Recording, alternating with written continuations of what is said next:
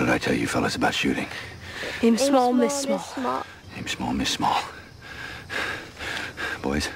All right, kids, here we go. Next seminar up February 9th through the 11th with a few spots left. April 12th through the 14th. Then June 7th through the 9th. Last chance to sign up for our coaches workshop. That's February 3rd on Long Island. This is for personal trainers, group fitness instructors, or folks that just want to get better at coaching the barbell lifts. We'll go over the starting strength methods and principles. There is a discount available for active trainers, so check out the link for more details there. Then some self-sufficient lifter camps, March 16th in Wichita Falls, then May 18th in Omaha. These cover the squat, press, deadlift, how to film yourself, and how to diagnose your own technique. Lift, Shoot, Fight Camp. This is a 2-day camp, May 18th and 19th in Wichita Falls, and this is open to anyone and everyone, so you don't have to have any experience with any of these things to come and get something out of it. We'll cover all 5 of the lifts, then some pistol work, and some basic combatives, but don't feel like if you aren't proficient at any of these things that you can't attend and get something out of it. As we get closer to the government banning militias, whatever the hell that means, now's a good time to get some training. Press and Bench Press Camp, July 20th in Indianapolis. Deadlift and Power Clean Camp, April 6th in Queens. And then a shit ton of squat and deadlift camps. The following are all squat and deadlift. March 9th, Cincinnati at Starting Strength Cincinnati. April 6th in Indianapolis at Starting Strength Indianapolis. April 6th in Phoenix at Weights and Plates. April 6th in Orlando at Starting Strength Orlando. And April 6th in Boise at Starting Strength Boise. And then November 2nd in Indianapolis back to Starting Strength Indianapolis. And also last chance to sign up for our new Rehab, Injury, and Pain Management Camp. This is February 3rd in Chicago at Starting Strength Chicago. Come learn how to deal with chronic pain and rehabbing injuries using the basic barbell lifts and variations thereof. Will Morris, who is a genius with this stuff, is also putting it on with Nick Delgadillo. They're teaming up to bring you the goods, so check that out before it's too late. And then speaking of Starting Strength gyms, new locations at different stages. Colorado Springs just opened. Atlanta's been open for a bit. St. Louis is building out. We have Birmingham looking for spots. We have Nashville looking for spots. We have stuff going on everywhere, guys. So if you're more interested in finding out what's opening or what's on the books, head over to startingstrengthgyms.com and check out the locations tab at the bottom. And as usual, for more information on anything that I've talked about, head over to startingstrength.com and check out the right-hand side of the homepage. From the Asgard Company Studios in beautiful Wichita Falls, Texas, from the finest mind in the modern fitness industry, the one true voice in the strength and conditioning profession, the most important podcast on the internet. Ladies and gentlemen, Starting Strength Radio.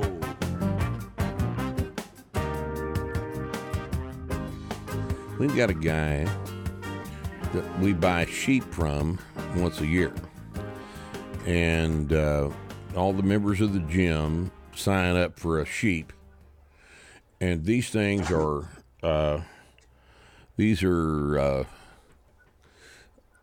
Hampshire Dorchester crosses, I think he told me, and we kill them when they weigh about 225, so they're not lambs. These are huggets. They're mutton. They're huggets. 225 actually. Is a 225. The meat is called mutton. The animal is called a hugget. And hogget. So it's a big side hogget. This is a mature. They don't get any bigger than that. They won't get any bigger than that. And at 225, they're fat, and their chops are about that big. And then we dry age them for 3 weeks. I have my processor hang them for 3 weeks, and then everybody gets the same cut order, and everybody gets the offals, and only thing we don't keep are the brains and the lights. So, but liver, heart, kidneys, everybody gets those, and back this pie right here is made with our kidneys. It's steak and kidney pie, and she made the crust this morning, and this is going to be real good.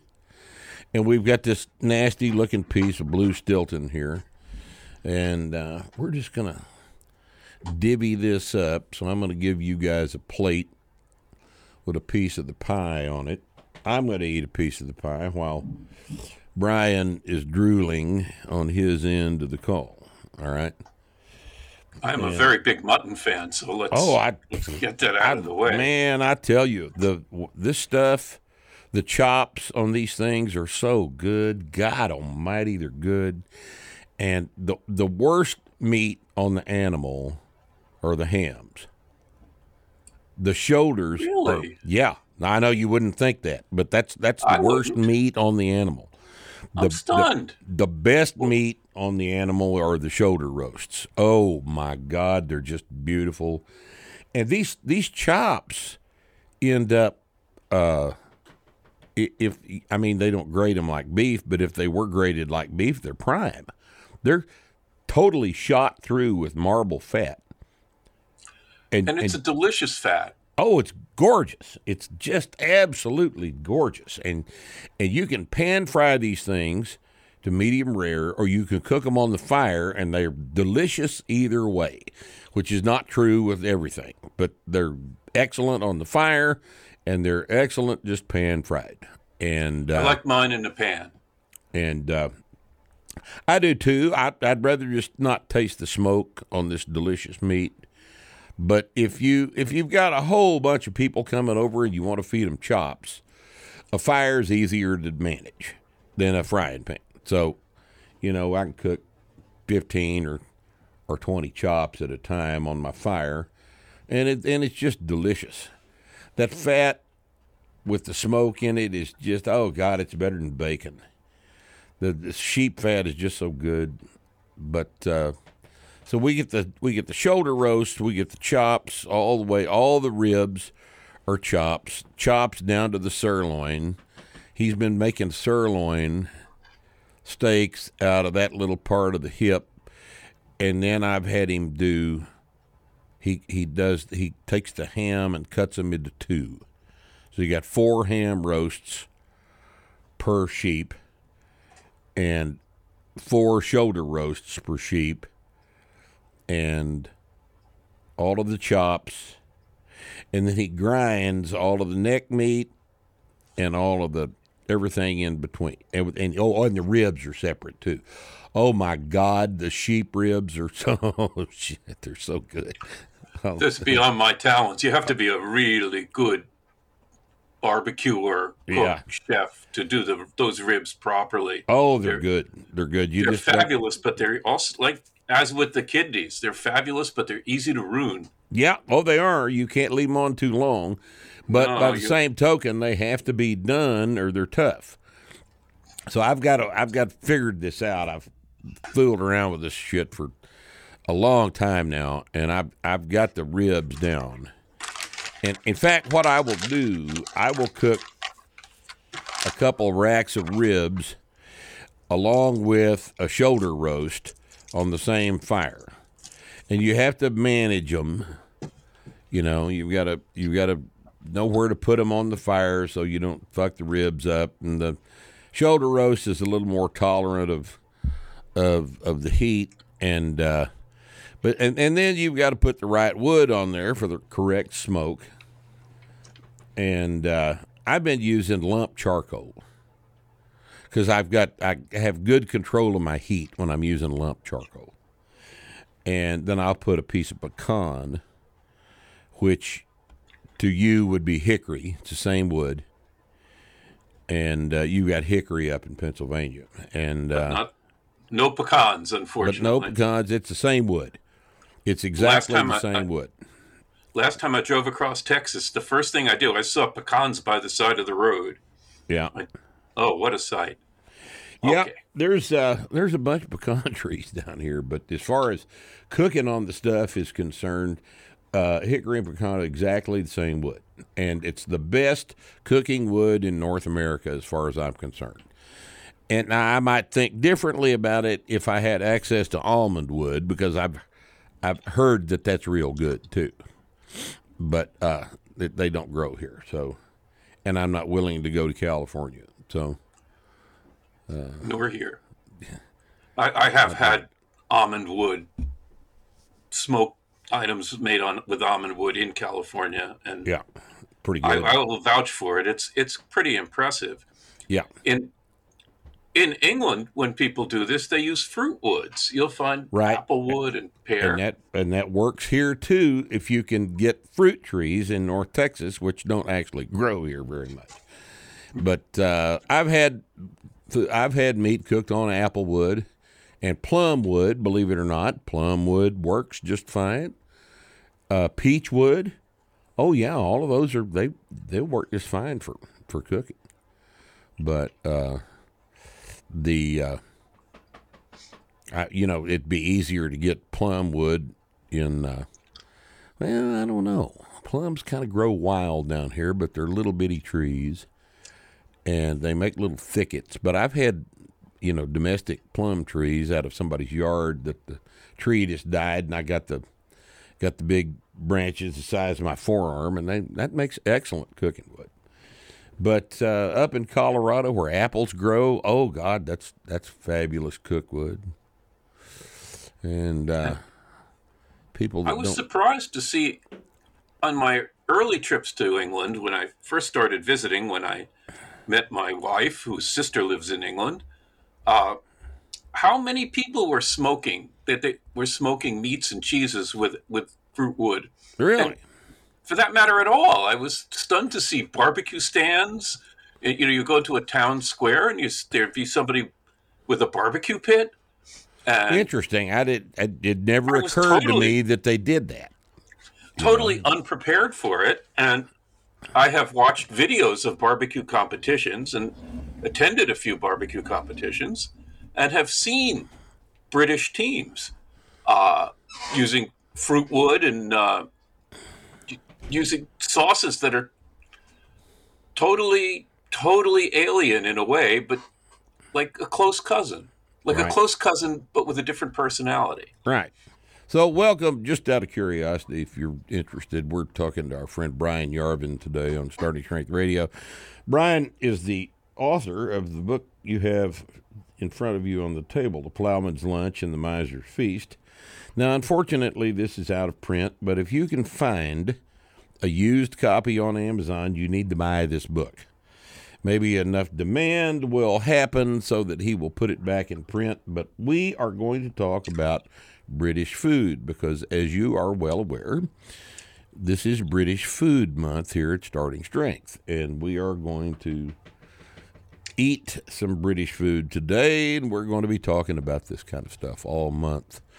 And we're going to surprise you with some videos and some stories and all kinds of things about British food.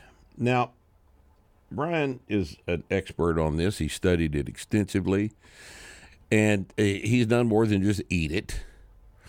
And if you have an opportunity to look at this book, you'll see exactly what I'm talking about. You did all the photography for that text, right? Yes. And the photography's better than the recipes. This is a beautiful book.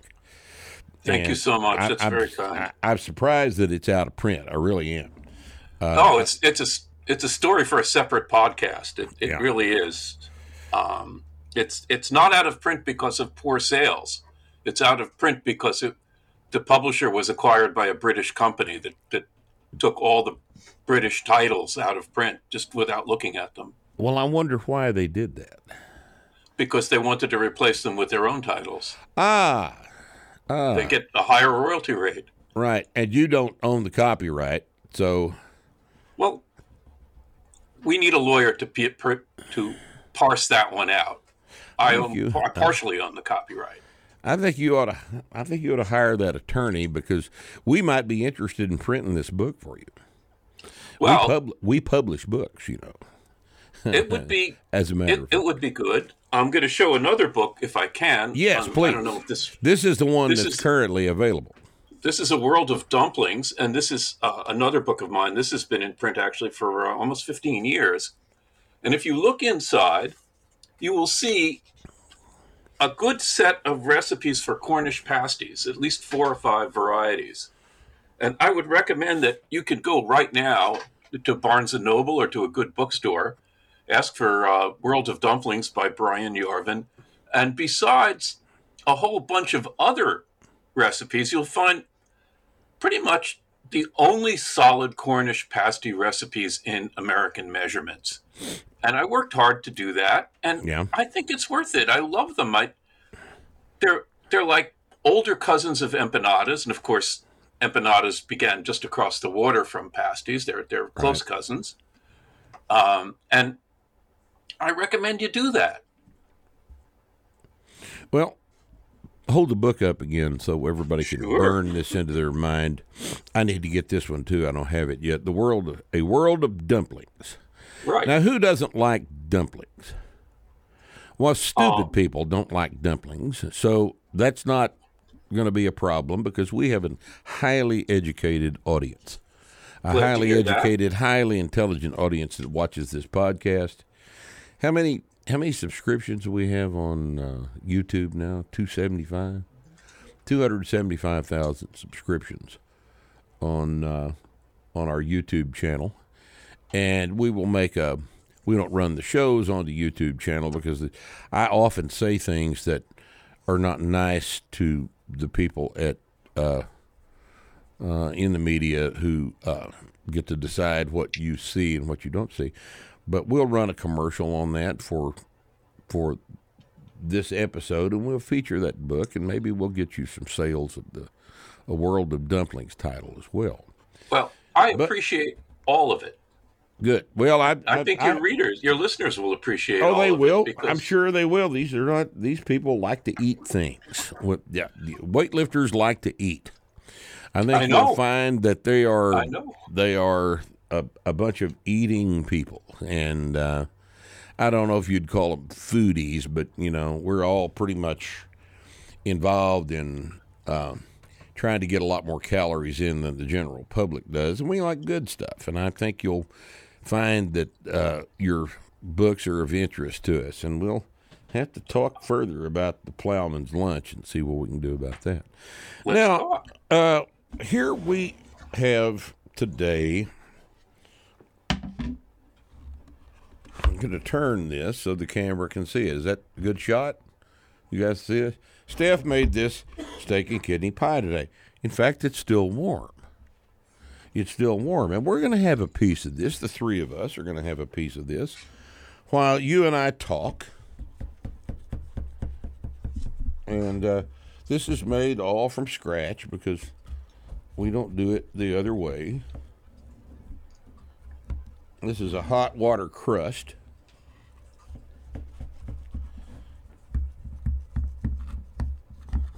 And which is an interesting way to make a crust, but I've had her hot water crust before, and this is good.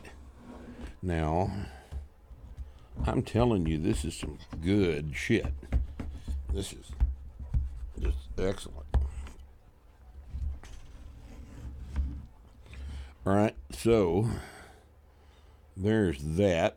Now, you guys can come get your plate. I'm going to put some pickled onions on this. If I can keep from getting this shit all over the room, it'd be useful, wouldn't it? And she made these pickled onions too. See the little pieces of allspice floating around in there? Oh, look, there's a pepper.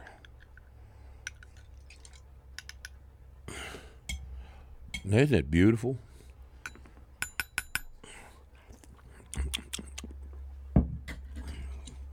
Kind of spicy. Now, here is Nick's or Rusty's. Rusty's coming to grab it.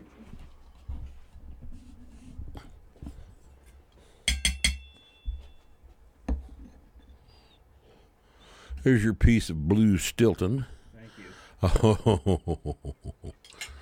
Oh, you guys, I'm telling you, neither Is one that of a you. Texas cheese, or did you get that from England? The what? The cheese.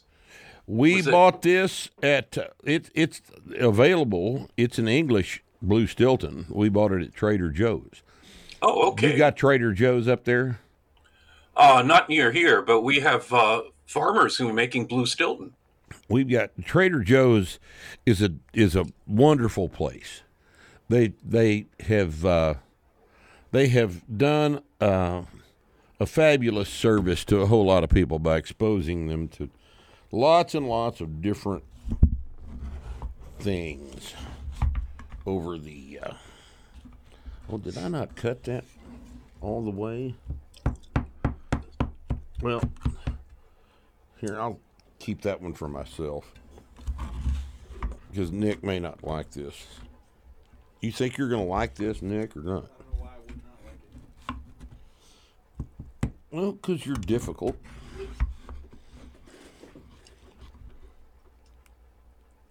Ooh, something is. There's a little muscle in here hanging on to that. Ah, there he is. I cut the. That's his little bicep tendon there. All right, help me with this. I need you, lovely little piece of steak and kidney pie. And this is not the first time we've had this. We make this all the time. We make steak and kidney pie on a regular basis because we like British food. I've been a big fan of British food since the first time I went to the UK a long time ago and ate in what is called a carvery. And Brian, tell us about the carvery tradition. The carvery, it's the tradition of having a roast that is served collectively, that a group of people come in. People come from church on Sunday. They come usually Sunday, but it could be other days, or after work for a dinner party, dinner in what would now be a pub. And they will be out there, a roast. It could be a leg of mutton, we talked about before. It could be a beef roast. It could be nowadays. It could be a turkey too, and they always have the greatest gravy with those roasts. They cook them. They cook them very well, and the quality of meat in Britain is very, very high. And the quality of gravy is totally unsung. And you have your roast. You have these things, we call them popovers. They call them Yorkshire puddings. Mm-hmm. You get very often nowadays. You get very good vegetables. 30 years ago you would just get mush, but now you get delicious vegetables, especially carrots, potatoes. They know what they're doing, and they have. And turnips are popular over there. Much more popular than here, and they're parsnips. They're called swede, and they make them so nicely, and it's just the Sunday roast tradition is just one of the greatest food surprises that people have when they leave London and they go to rural or small town Britain, which is just a whole another. You go to London and you're there with the tourists and the bankers, and you don't know why you sat 8 hours on a plane, what that was for. To get and there, then when you could have just gone to Chicago, You could have gone to Chicago, you could have gone to Philadelphia, but when you're there, when you're in one of the, especially the national parks, if you're in the Lake District or in the Yorkshire Dales, the food is phenomenal, the scenery is phenomenal, and for you who are into outdoor sports, who are backpackers, who are hikers, who are kayakers, the sporting scene is phenomenal. What's there for you? And cyclists, the great bicycle trails too, and always punctuated by the best beer you'll ever have, served with the best food you will ever have. And if your passions are meat and fish, you will be in for an astounding surprise. It's always been interesting to me, since I've been there several times, and eaten in carveries and pubs and Bless you. and various restaurants all over the country. That there are a tiny little group of idiots who refer to British cooking as boring or bland or where in the hell did that come from, Brian? They stayed in the tourist areas. I guess that's the Yeah, they all didn't could have leave. done. Yeah. You know? I mean, you go to Piccadilly Circus and your best food choice is Burger King. I mean, this is and it just gets, I'm without words, because I know that if you go even in the close suburbs of where the people who work at Piccadilly Circus live, that they can eat very, very well. Mm-hmm. And also, these are obsolete notions too. In fact, during, in the 1950s, a lot of Americans, they were in Britain at the end of the Second World War, and they had terrible food. My father there wasn't any food available at the time. No, and there was no way of recovering from a war. They were recovering from battle. From battle in their own yards and houses. And I think they did my own impression, and of course I wasn't yet born, but my own impression I get from my father and my uncle, who were both there at that time, was that they were actually doing pretty well, that maybe it was a bit boring, but they were living. They weren't just surviving. They were really living. And I have to say, they were celebrating the fact they were still alive. Because in a very big way. Very big way. There was a lot. The mere being alive was a lot to celebrate in 1946 in Europe. My father was in World War II. He was stationed in England before they pulled off the little D-Day thing. And he was there about a year training prior to June the 5th. And so, I grew up with a guy from that same period of time, just like you did. And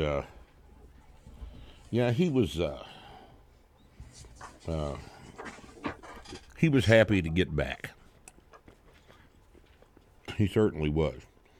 Now, oh God, have you guys eaten this blue cheese with the steak pie? Yeah. It makes me want to cry. You make me want to cry. Oh, I'm sure. This is just a wonderful combination of flavors. Here's an onion and some steak pie and some blue Stilton, all in my mouth at the same time. All you're missing is a spoonful of mustard. Yeah, I don't have any mustard. I'm I didn't sorry. think about that. Let's see what this does. HP sauce is good on all kinds of things. I like it especially on certain types of the lamb, of the sheep meat, the mutton that we eat. Sometimes it's good on that. All right, but what is that I put it on all the time? I can't remember. I keep a bottle on the table. I just eat it with HP. Oh, liver. That's what I eat it on. I eat liver, fried liver, and put HP on the liver, and it's good like that. It's real good. Try that sometime. But anyway, here in Wichita Falls, Texas, of all places, there was a hotel long time ago, like 40 years ago. There was a hotel here called the Trade Winds Motor Hotel. And the Trade Winds had an excellent restaurant. And their Sunday lunch special was a carvery. It was a classic British carvery. Big standing rib roast. I guess that would have been a ham roast. One bone in the middle of it.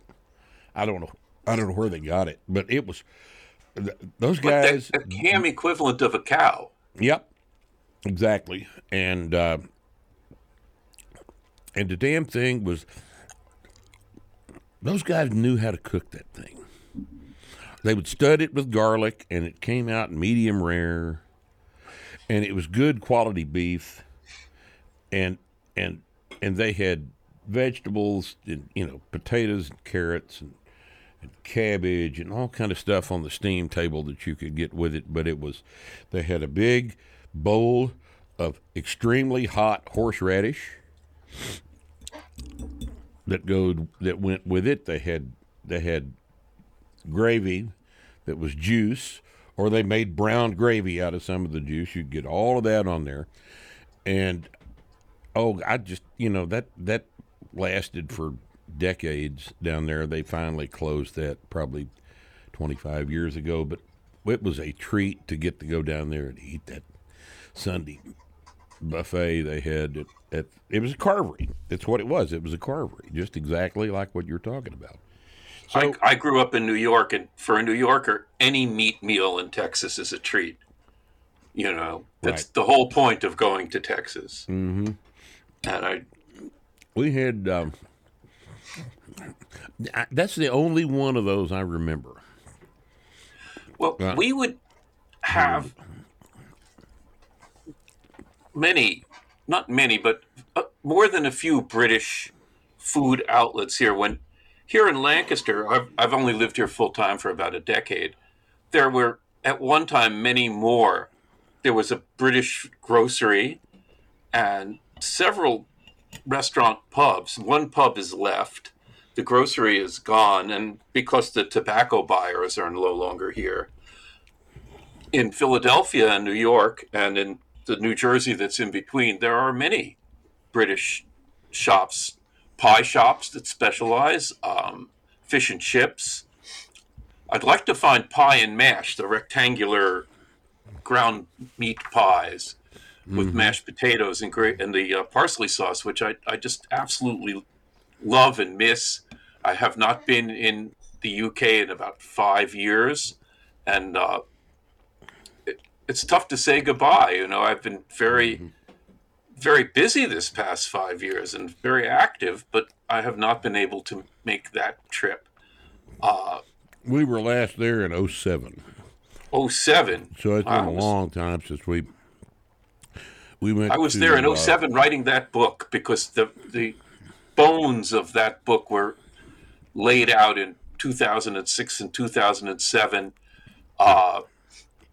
Originally, I wanted to write a travel book, because in the process of writing that book, I walked from Cornwall to Berwick-upon-Tweed, about 700 miles. Oh, really? Yeah, I'm a very avid European distance walker, besides being a recipe writer. And I found that by the time I was even just 50 miles in, I was spending more time recording recipes than I was recording my walking. And by the time I was halfway through, around Reading or so, I had realized that I had seen a lot of food that nobody at the time was talking about. That Jamie Oliver and Gordon Ramsay hadn't been on television just yet in that role. They were there. They were still talking about Italian food and French food, which have their own many more valid advocates. They weren't needed for that. They were needed for their own food, and here we are. Right. I did that walk. I did a couple of other walks, and I love walking in Britain. I walked the Thames Path, which is a couple of 100 miles, also in 2013. But I gathered those recipes, and I kept getting asked why. That the more people would ask me, why are you collecting recipes for rag pudding or onion bhaji? I would have to say, well, nobody else is. And it's good. it's not only is it good, but lots of people want to make it, and they have no way of doing it. There was no option, and there's still no option if you're using American measurements. My book is pretty much the only one, or to my knowledge, the only one. Do you think that Patrick O'Brien's novels have had an impact on the interest in British food? I don't know Patrick O'Brien. Oh my God! I spend so much time reading food books that I don't do novels very often. Patrick O'Brien wrote about 25 novels about the British Navy from the start of the Napoleonic Wars through about the 1830s. Oh, good grief! I would love this. Oh, yeah. Oh, God, you would. I would love this. He goes into great, great detail on the food. And that's where I first heard of Spotted Dick. And a favorite of mine. Oh. Spotted Dick was heavily featured in these books. Those are just fabulous, fabulous books. Patrick O'Brien was a brilliant man, and he wrote all of those novels on paper with a pen. And there's, I mean, you get used to reading 300-word sentences in this. He's not pandering to the audience at all. Not at all. It sounds great. He's talking about the battles, and he's talking about the age of sail, an entire technology, an advanced technology that is completely lost. That is, at the time, a three-masted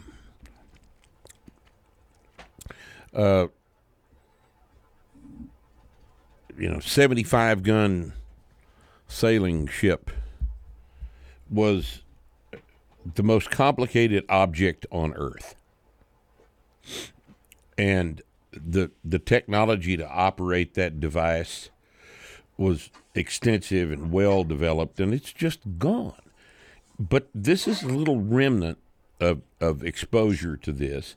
And as a side effect, you get an idea of the food that was eaten on a ship in the middle of the ocean by the people that operated this device. And you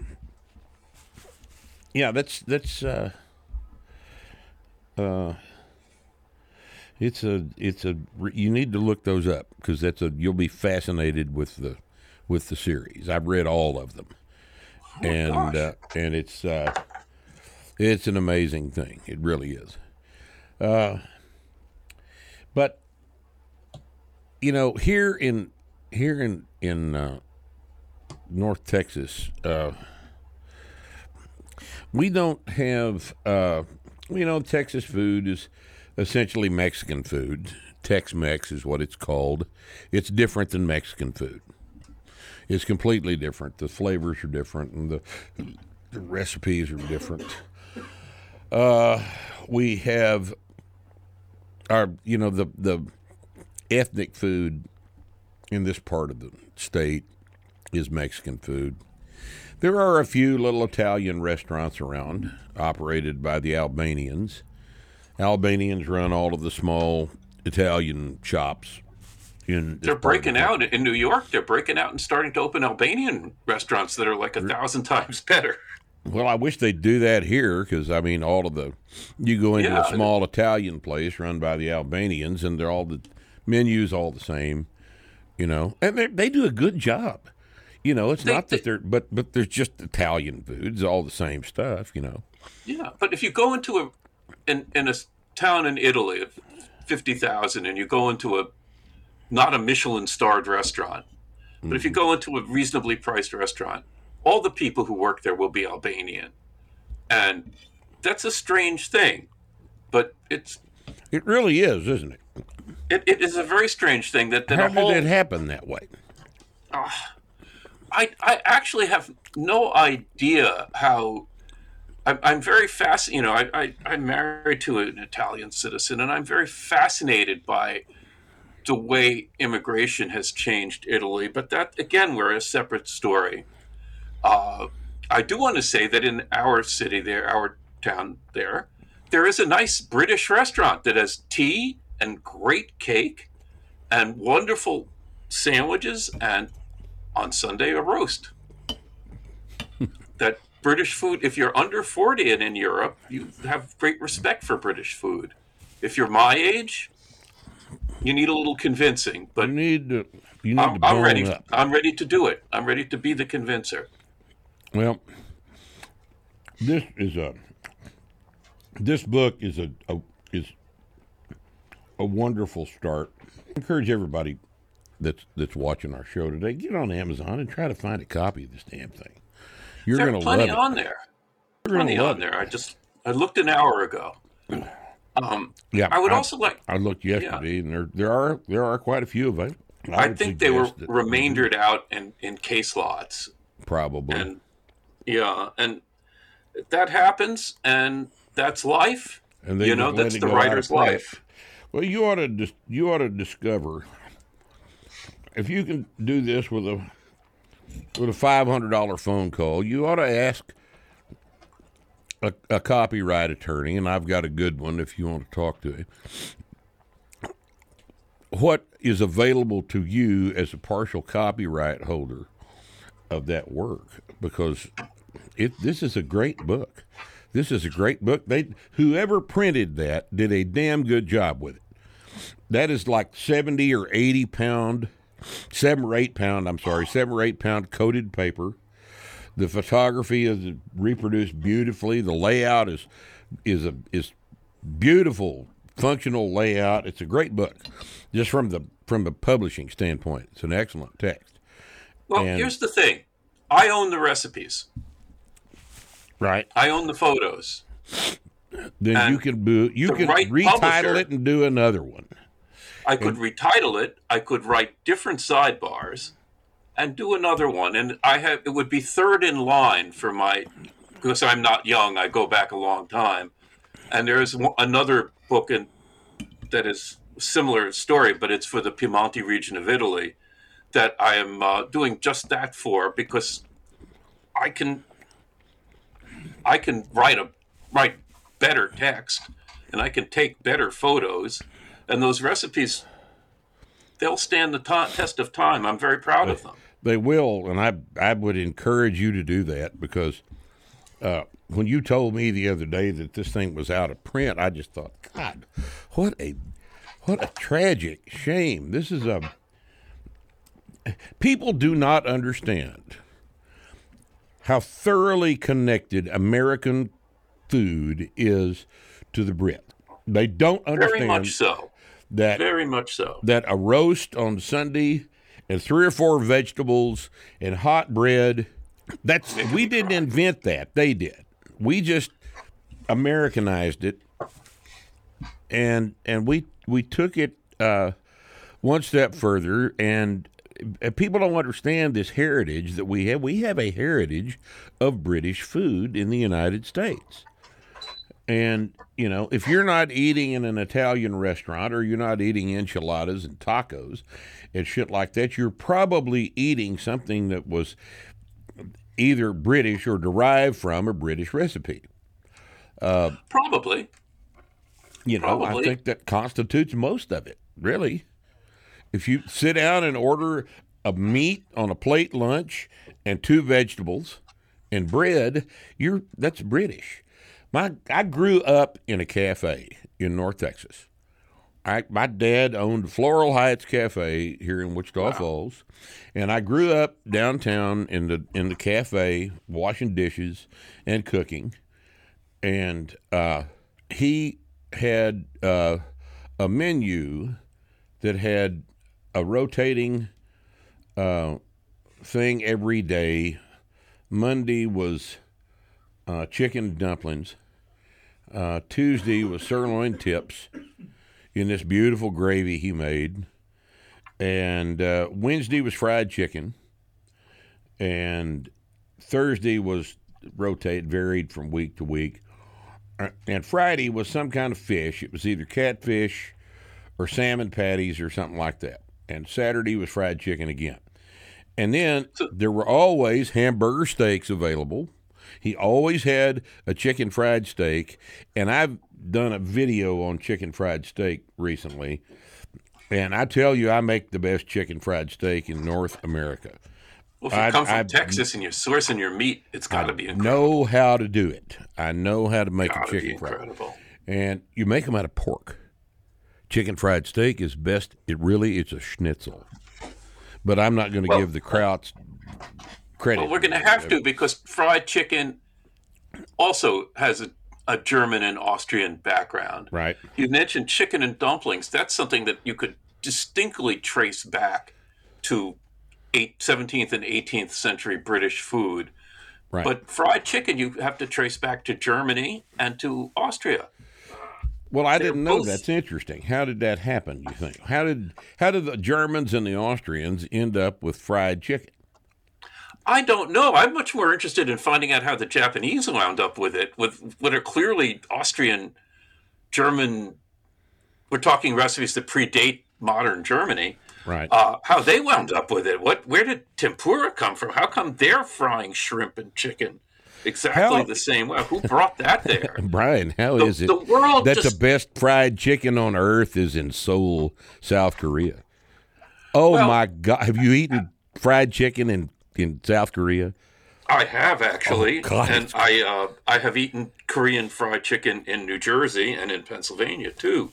And it's good stuff. It's incredibly good, because no cuisine besides Korea, other than Korea, can absorb so many different flavors. They could take Indian curry and Spam and mix them together and somehow get a delicious dish. And you just sit there and you're in awe. And it's the strangest feeling and the strangest sight. You know, how do they mix like pork belly and tofu and green peas and make it so spicy that you could barely eat it and you love it? Yeah. How did that happen? There's some interesting people over there working in the kitchen. Food, the story, my whole life, first as a photographer and then as a food writer and photographer, has been devoted to the stories of food as I find them. I can't say I generally understand them. I have no idea how the empanada and the pasty came together, for example. You're not a historian of food. You're a recorder of food. Yes. I have done historical research if I have to. But what counts for me most, I didn't want it to be this way. I wanted to be a storyteller first. But I've learned that what counts for me most is the recipe. That when you have the recipe, you have a piece of history that is beyond any story that I personally can tell. That when I can give you a recipe for rag pudding or spotted dick, I can tell you more. It can tell you more than I can tell you, even though I'm the one who typed it up. Right. It's the history of the food is contained in the instructions for its creation. Yes. And it's waiting for you. Right. That recipe is waiting for whomever discovers it. Well, it's it's just amazing that pies, for example, as they're served for dessert here in the United States, those are about as British a food as you can think of, with an American twist. Now, my dad made the best meringue pies that I have ever seen anywhere. And he could make a pie. Now, the old man could make a pie. And he would have 6 or 7 different kinds of pie that were created out of the same batch of pie filling. And he just flavored them differently and put different toppings on the meringue. The meringue on those things was this thick. And he knew how to make a egg white meringue, and he'd put those in the oven.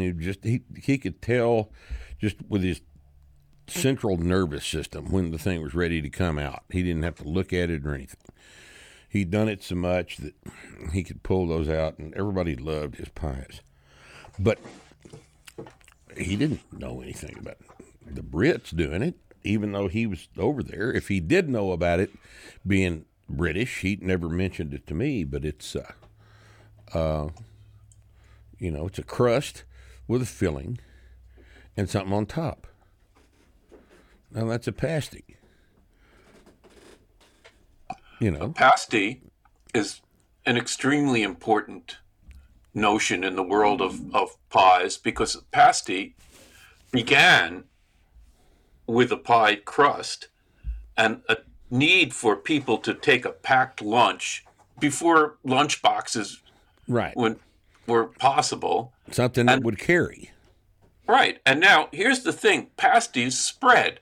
Cornwall is very close to Spain. If you look at a map, you will see that pasties started in Cornwall in the very southwest of Britain. They spread throughout Britain, but they also spread throughout Spain as empanadas and throughout the Spanish-speaking world as empanadas. And I find it very strange that there is a place in Mexico that it was settled by Welsh and Cornish miners where pasties and empanadas sort of coexisted, the same vendors. I don't even know how to. That's so cool. These things, they come into your mind, that you eat them, you see them, you cook them at home a few times, and before you know it, your head is spinning. And you can't type. I can't type or take pictures fast enough to ingest all of this. I have been doing this for decades, and I am working as hard as ever. And the number of dishes coming my way, I don't have to search. They find me. Just like some people find trouble and some people find recipes. Right. Some people like me find both. Tell us about the dumpling book. What is in that? The dumpling book began with an idea I had in the early days of computing with spreadsheets. And I started keeping spreadsheets of dishes that I had in restaurants, lists of dishes, to see how they lined up. And I began to notice that there are a few techniques like dumplings that appear everywhere in the world. And when you have that, when you see that there is a dish in Turkey and a dish in Korea called mandu, which both have the same name. Really? Yeah, they're the same thing with the same name. And I find them astounded that see these parallels. I don't know. At the time I was living in New Jersey, and I could easily go to a Turkish restaurant or a Korean restaurant, and I would go back and forth, and I would just be baffled. And I would go into New York to the big library, the Mid-Manhattan Library and the New York Public Library, where they have hundreds and hundreds of thousands of cookbooks. And I would just spend hours and days poring over them. And then when I had a list ready and I was cooking, I could pitch it to publishers and sell it. There is also a book I call the Too Many Tomatoes Cookbook, where I have 100 of African tomato recipes. I mean, most people, they just make Italian tomato. And no, there's tomato sauces from every continent.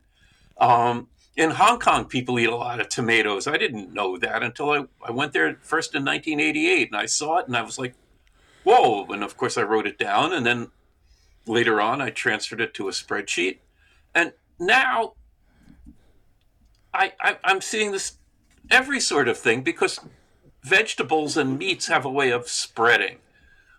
Brussels sprouts are eaten everywhere now. They were hardly known 30 years ago. Asparagus is eaten everywhere. Well, it grows everywhere. Asparagus is a weed. Once you get it established in a field, you can't get rid of the shit. So you might as well eat it. You might as well eat it, and if you're really lucky, you get it in a big field, and you can sell it for $5 a bunch to the tourists, which is what they do here. But it's important to know that people do it, and when they get it, they cook it a whole different way than you might think. But I am just I disappointed. In fact, I was on a conference on a Zoom with some British food people in Britain, and we were talking about Brussels sprouts, and I was reading off some of my recipes. Now, Brussels sprouts are originally from Belgium, of course, but right. Their first life was in Britain, and they were stunned that I didn't boil them ever. Because to them, that's like the most basic food, Right. Boiled Brussels sprouts is like boiled carrots to someone from the northeastern U.S. Right. It's just the most basic thing. It's just what you do with Brussels sprouts. Right, and they taste like I'm really working on they taste like shit recipes. like that too. They're bitter and weird, but then one day it occurred to somebody to quarter them and roast them in olive oil, and suddenly these things are real good. Right, and then somebody else roasted them in walnut oil. And then somebody else said, why can't you stir fry them with Chinese sausage in a wok? Yeah. And finally, the thing realized its potential. There's meat, and then finally there's me typing. Right. Sitting at this very desk, typing away, burning up my fingers, burning up my typing fingers, getting all this stuff down as fast as I can. So that's the way food is. Food is an amazing collector of our lives, our expectations, and our environments. British food is perhaps the most amazing in that respect because of the British sense of empire. Wherever British Empire it was ubiquitous.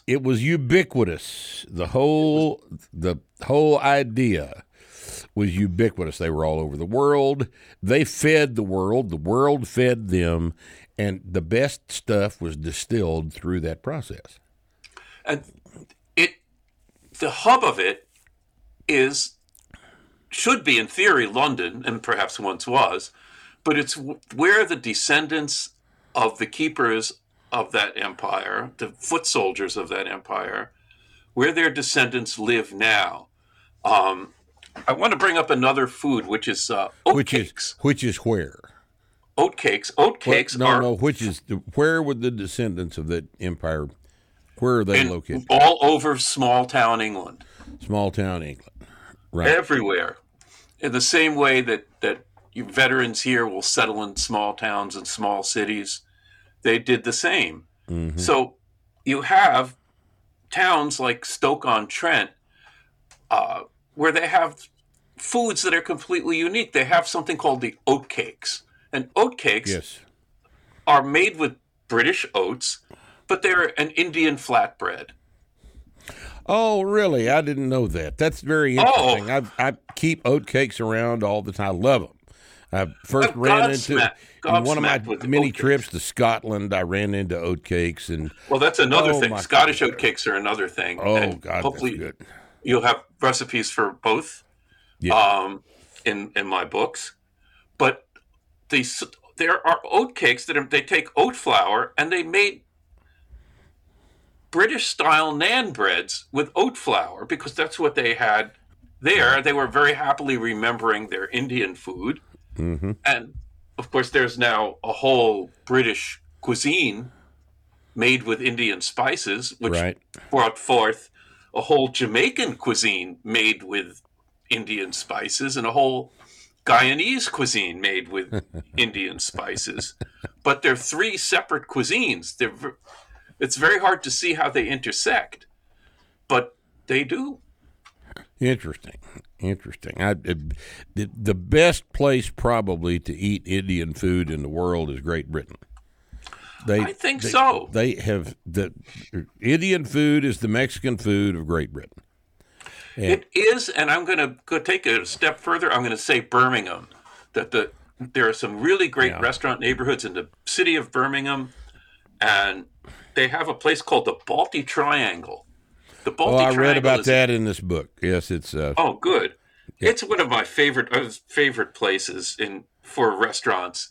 You have this amazing collection of very competitive South Asian restaurants. You have food. You have people from India and Pakistan and Bangladesh knocking their brains out, cooking this very special fusion food. And here in Pennsylvania, we can get really authentic Indian food cooked by people who, just came over, whose cousin works is an engineer here or something. And their food is very authentically Indian, but it's not something that a British person would recognize. They used to call Indian food, they would now just call it a curry.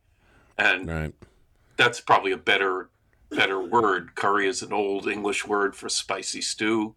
It's a very useful word to describe the Indian-inspired foods that now are eaten everywhere in the world. I had wonderful British curry. Where was that? In Bangkok? Just everywhere. Not just, they have great Thai curry too, but we've had it all. Everything travels. Food is the vehicle. Food takes us everywhere. Yes, it is the far more than money. It's the universal currency of human interaction. It is, and when it comes to that, comes to money, food is the easiest way for a stranger in a strange land to make a few bucks. Right. That you can set up, you can come to here in Amish country and you can open up a curry shop, and you won't get rich, but you will do more than survive. You'll do okay. People will come in and they'll eat it. And you can also open a wurst shop or a British pie shop. We have all of them here. And they are all ways that the world comes together. Right. Then I get excited. I'm sorry. I get excited. I understand completely. I was raised around good cooking and doing shows on cooking for a couple of years now on our little Starting Strength network, and it's a complete departure from our primary job, which is barbell strength training. But we have enjoyed making lots and lots of shows about. We started off with a series of shows on the stuff that Daddy used to make at the cafe. And what do we call that? Texas Cafe Classics. And we made all of the recipes that he made down there that were not vegetables. And we started with that, and then we changed over. We got through with that menu, and then we changed over to the Contemporary Texas Kitchen, which is a kind of a silly approach to some stuff that I make at the house that's derived from the other stuff. And I just enjoy making cooking videos. So we've done quite a bit of that over the past couple of years, and I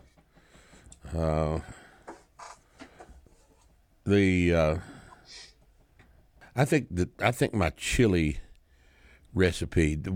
Nick, did we do that on Texas Cafe? Yeah. That was a Texas Cafe classic recipe. It gets called Texas chili. It's what it is there's no tomatoes in it. Chili does not contain tomatoes. That is spaghetti sauce. Spaghetti sauce has tomatoes. Chili does not have that. I was at Terlingua. I received this talk. Yeah. And I learned that, like Indian curry, the word chili to describe a food means very different things in very different places. Oh, yes, it does. It means something completely different in northern New Mexico and southern Colorado. It means something different in New York than it does down here.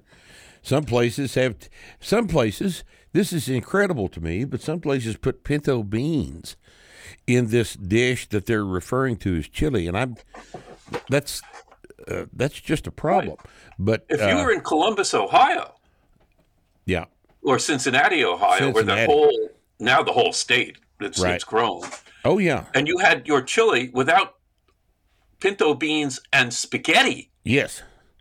Oh, I know. Pinto beans and spaghetti. I've got a couple of cans as a heretic. I've got a couple of cans of Gold Star chili at the gym. Oh, I like it. In the primary difference between that and what we do down here. Now, the cans I've got of Gold Star, what's that other one? You remember the name of that other one? It's got the Harmel around here is the big canned one, but I don't. What is it? I mean, I used to cook at a homeless shelter occasionally, and we'd use it. But even then, I put a stop to that. Yeah, that's just it's Skyline. It's Skyline chili. That's the Skyline is that's a restaurant chain. Yeah, in Ohio, they can their chili. Yeah, and the primary difference between Texas chili and that stuff they have up there is, one, their stuff is runnier than ours. It's got more water in it than we thicken ours with flour, and It's got to stand up like a stew. And they put cinnamon in the spice mix up there, and we don't do that down here. Our spices here are when I make it, I use Bueno Foods mild red chili powder, which is a New Mexico company, a big New Mexico company. Bueno Foods mild red chili powder, and which still ends up being hot if you use enough, and cumin, and onions and garlic, and that's all that's in it.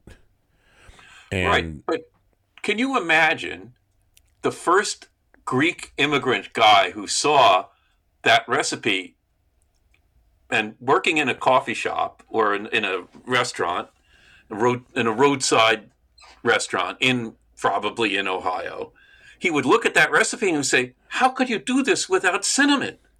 Right.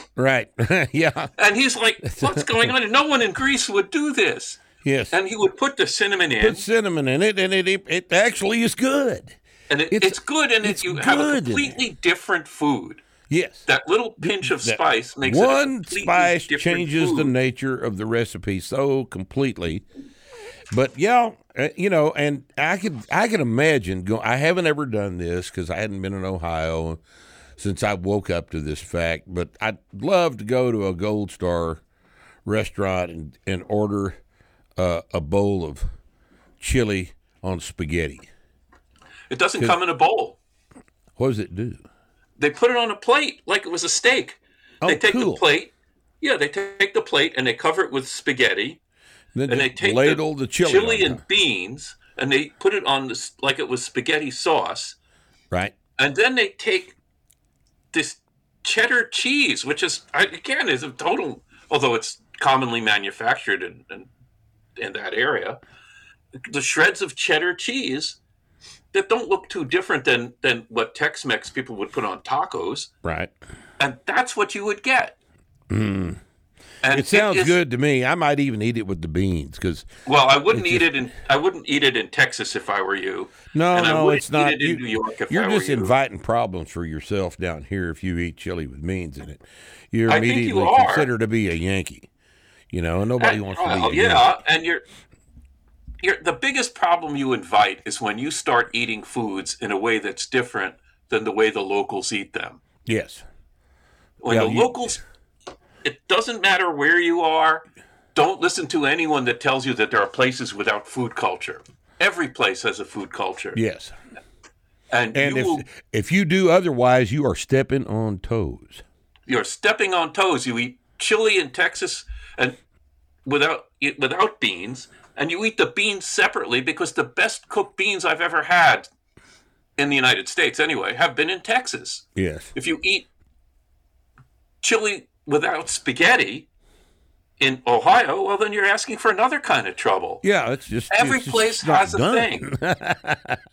Not Every done. place has a thing. And what you call chili, when I was growing up in New York City, you would call what we would call chili, you would call salsa. Right. It's Right. just The yeah. the sauce chili, with it's what you tomatoes put on and stuff. those triangular potato chips. Right. But they're not potato, they're made of something else. Made out of corn.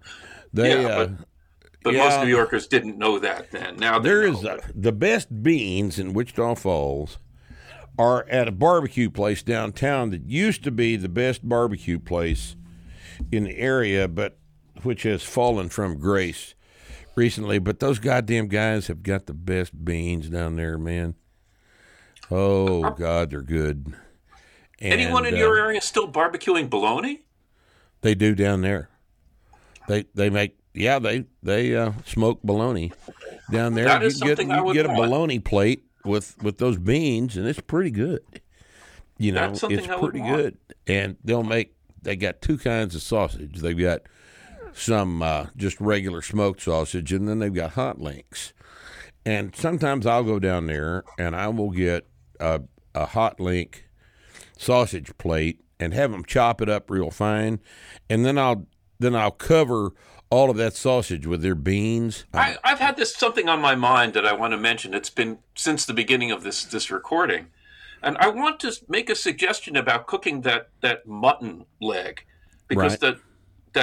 the big ham leg of mutton Right. can really be improved if you get a good, strong red wine and braise it in red wine. Before you cook it. Well, you marinate no, it you before you braise cook it.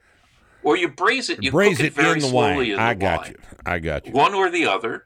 Right. And I can't keep plugging all of my books, but in another book I have some good braising instructions there. What book is that? That would be Lamb, A Global History Lamb, A Global History. from Reaction Books, which was published in Britain, but not here. Well, I'm going to have to get that. Is it on Amazon? It most certainly is, Good. and it might be Lamb, on A Global Amazon as the University of Chicago Press, or it might be Reaction Books. All right. I'll get that. But it's in because print. It Has a very good braised mutton recipe. And in fact, here in, what is this? This is 1st of February. Here in about 4 weeks, we are going to kill 15 sheep. And what I do is I keep a couple for myself, and then I'll sell, without making any money on it, I'll sell it to the members. And the members of the gym have all signed up for a sheep or two. And the guy that raises them for me hauls them over to the kill plant. And those guys will kill all of them same day, and they'll go in the chill room, and they'll hang for 3 weeks. And then they take them down and do the cut order, and then freeze them, and I give them about 3 days, and then I'll go over and pick up, me and 2 or 3 other trucks will go over there and pick up all this meat, bring it back, and everybody gets a sheep. And everybody just loves this. We've been doing this for 2 or 3 years now, and the minute I put the sheep up, they're all signed up for. And I'm telling you, Brian, these damn things this guy knows how to raise these animals. He's real good at this. And I'm going to read that book, and there's got to be different ways to make them than we've been doing. So here's the lamb book. Okay, Here's this the is lamb book. Lamb, A Global History. Oh, By look at those Yarvin, chops. Brian Yarvin. And I would like to say it's a small book, and it's part of a large series of small books. This is the only one of the series that I personally wrote. And I'm very proud of some of the recipes in here. And I think, look at the pictures are better than the pictures in the British book. I shouldn't have started this. This is the mutton leg that I cooked with the first one I cooked with red wine. I learned that I could get them at a South American butcher. Didn't know that before, but it worked. Sometimes you just have to do it. You just have to accept the fact that 80% of your dishes will be good, and sometimes you'll make a mistake. But sometimes you make a mistake, and that's what the dog is for. We don't have the dog, but nonetheless, that's what sandwiches are for. Yeah. And hot sauce, too. Yeah. But there's ways to use everything.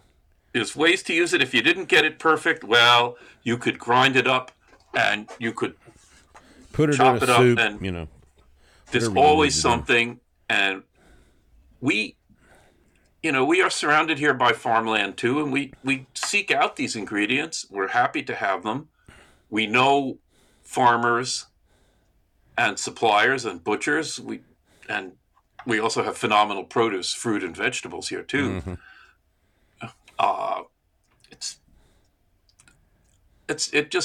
There's no end to it. There's just the stories continue. Right. Many of the great cooks cook until they're in their 90s because what else are they going to do? What else are they going to do? Because they got to eat. They're not going to eat somebody else's shit. So if you cook well, you're not going to go to the fast food. To the drive-through aisle. No. If you could make a chicken pot pie yourself, why would you buy a frozen one? Right. So that's the way we do it. My profession, my job, my life is to inspire people to cook things that they didn't cook before. Right. And I do that by cooking things that I didn't cook before and writing them down. Right. Make the mistakes, learn from the mistakes, and then do it again and do it better.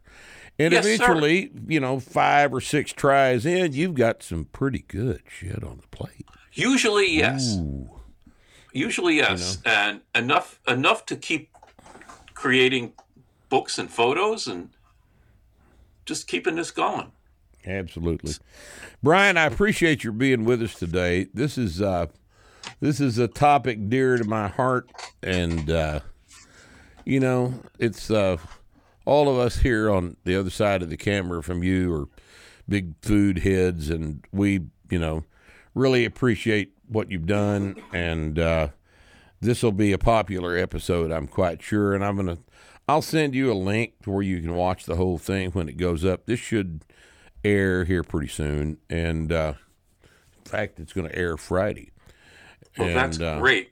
Yeah, I'll put it up when you get it up there. I'll put it up on my Facebook page too. I have about 4,800 people currently watching. Good. Following my work, and I just want to say before I go, Lamb, just give it a plug. Lamb, A Global History, A World of Dumplings, and The Ploughman's Lunch and The Miser's Feast. You don't have to buy that used, but look for it because it's worth the search. Absolutely. All of them are available, new, used, and in any form you wish. And I just want you to get them and start cooking. Absolutely. We're going to do it, man. Thank you for being with us today, Brian. Sure do appreciate your time. And maybe we'll talk again one of these days.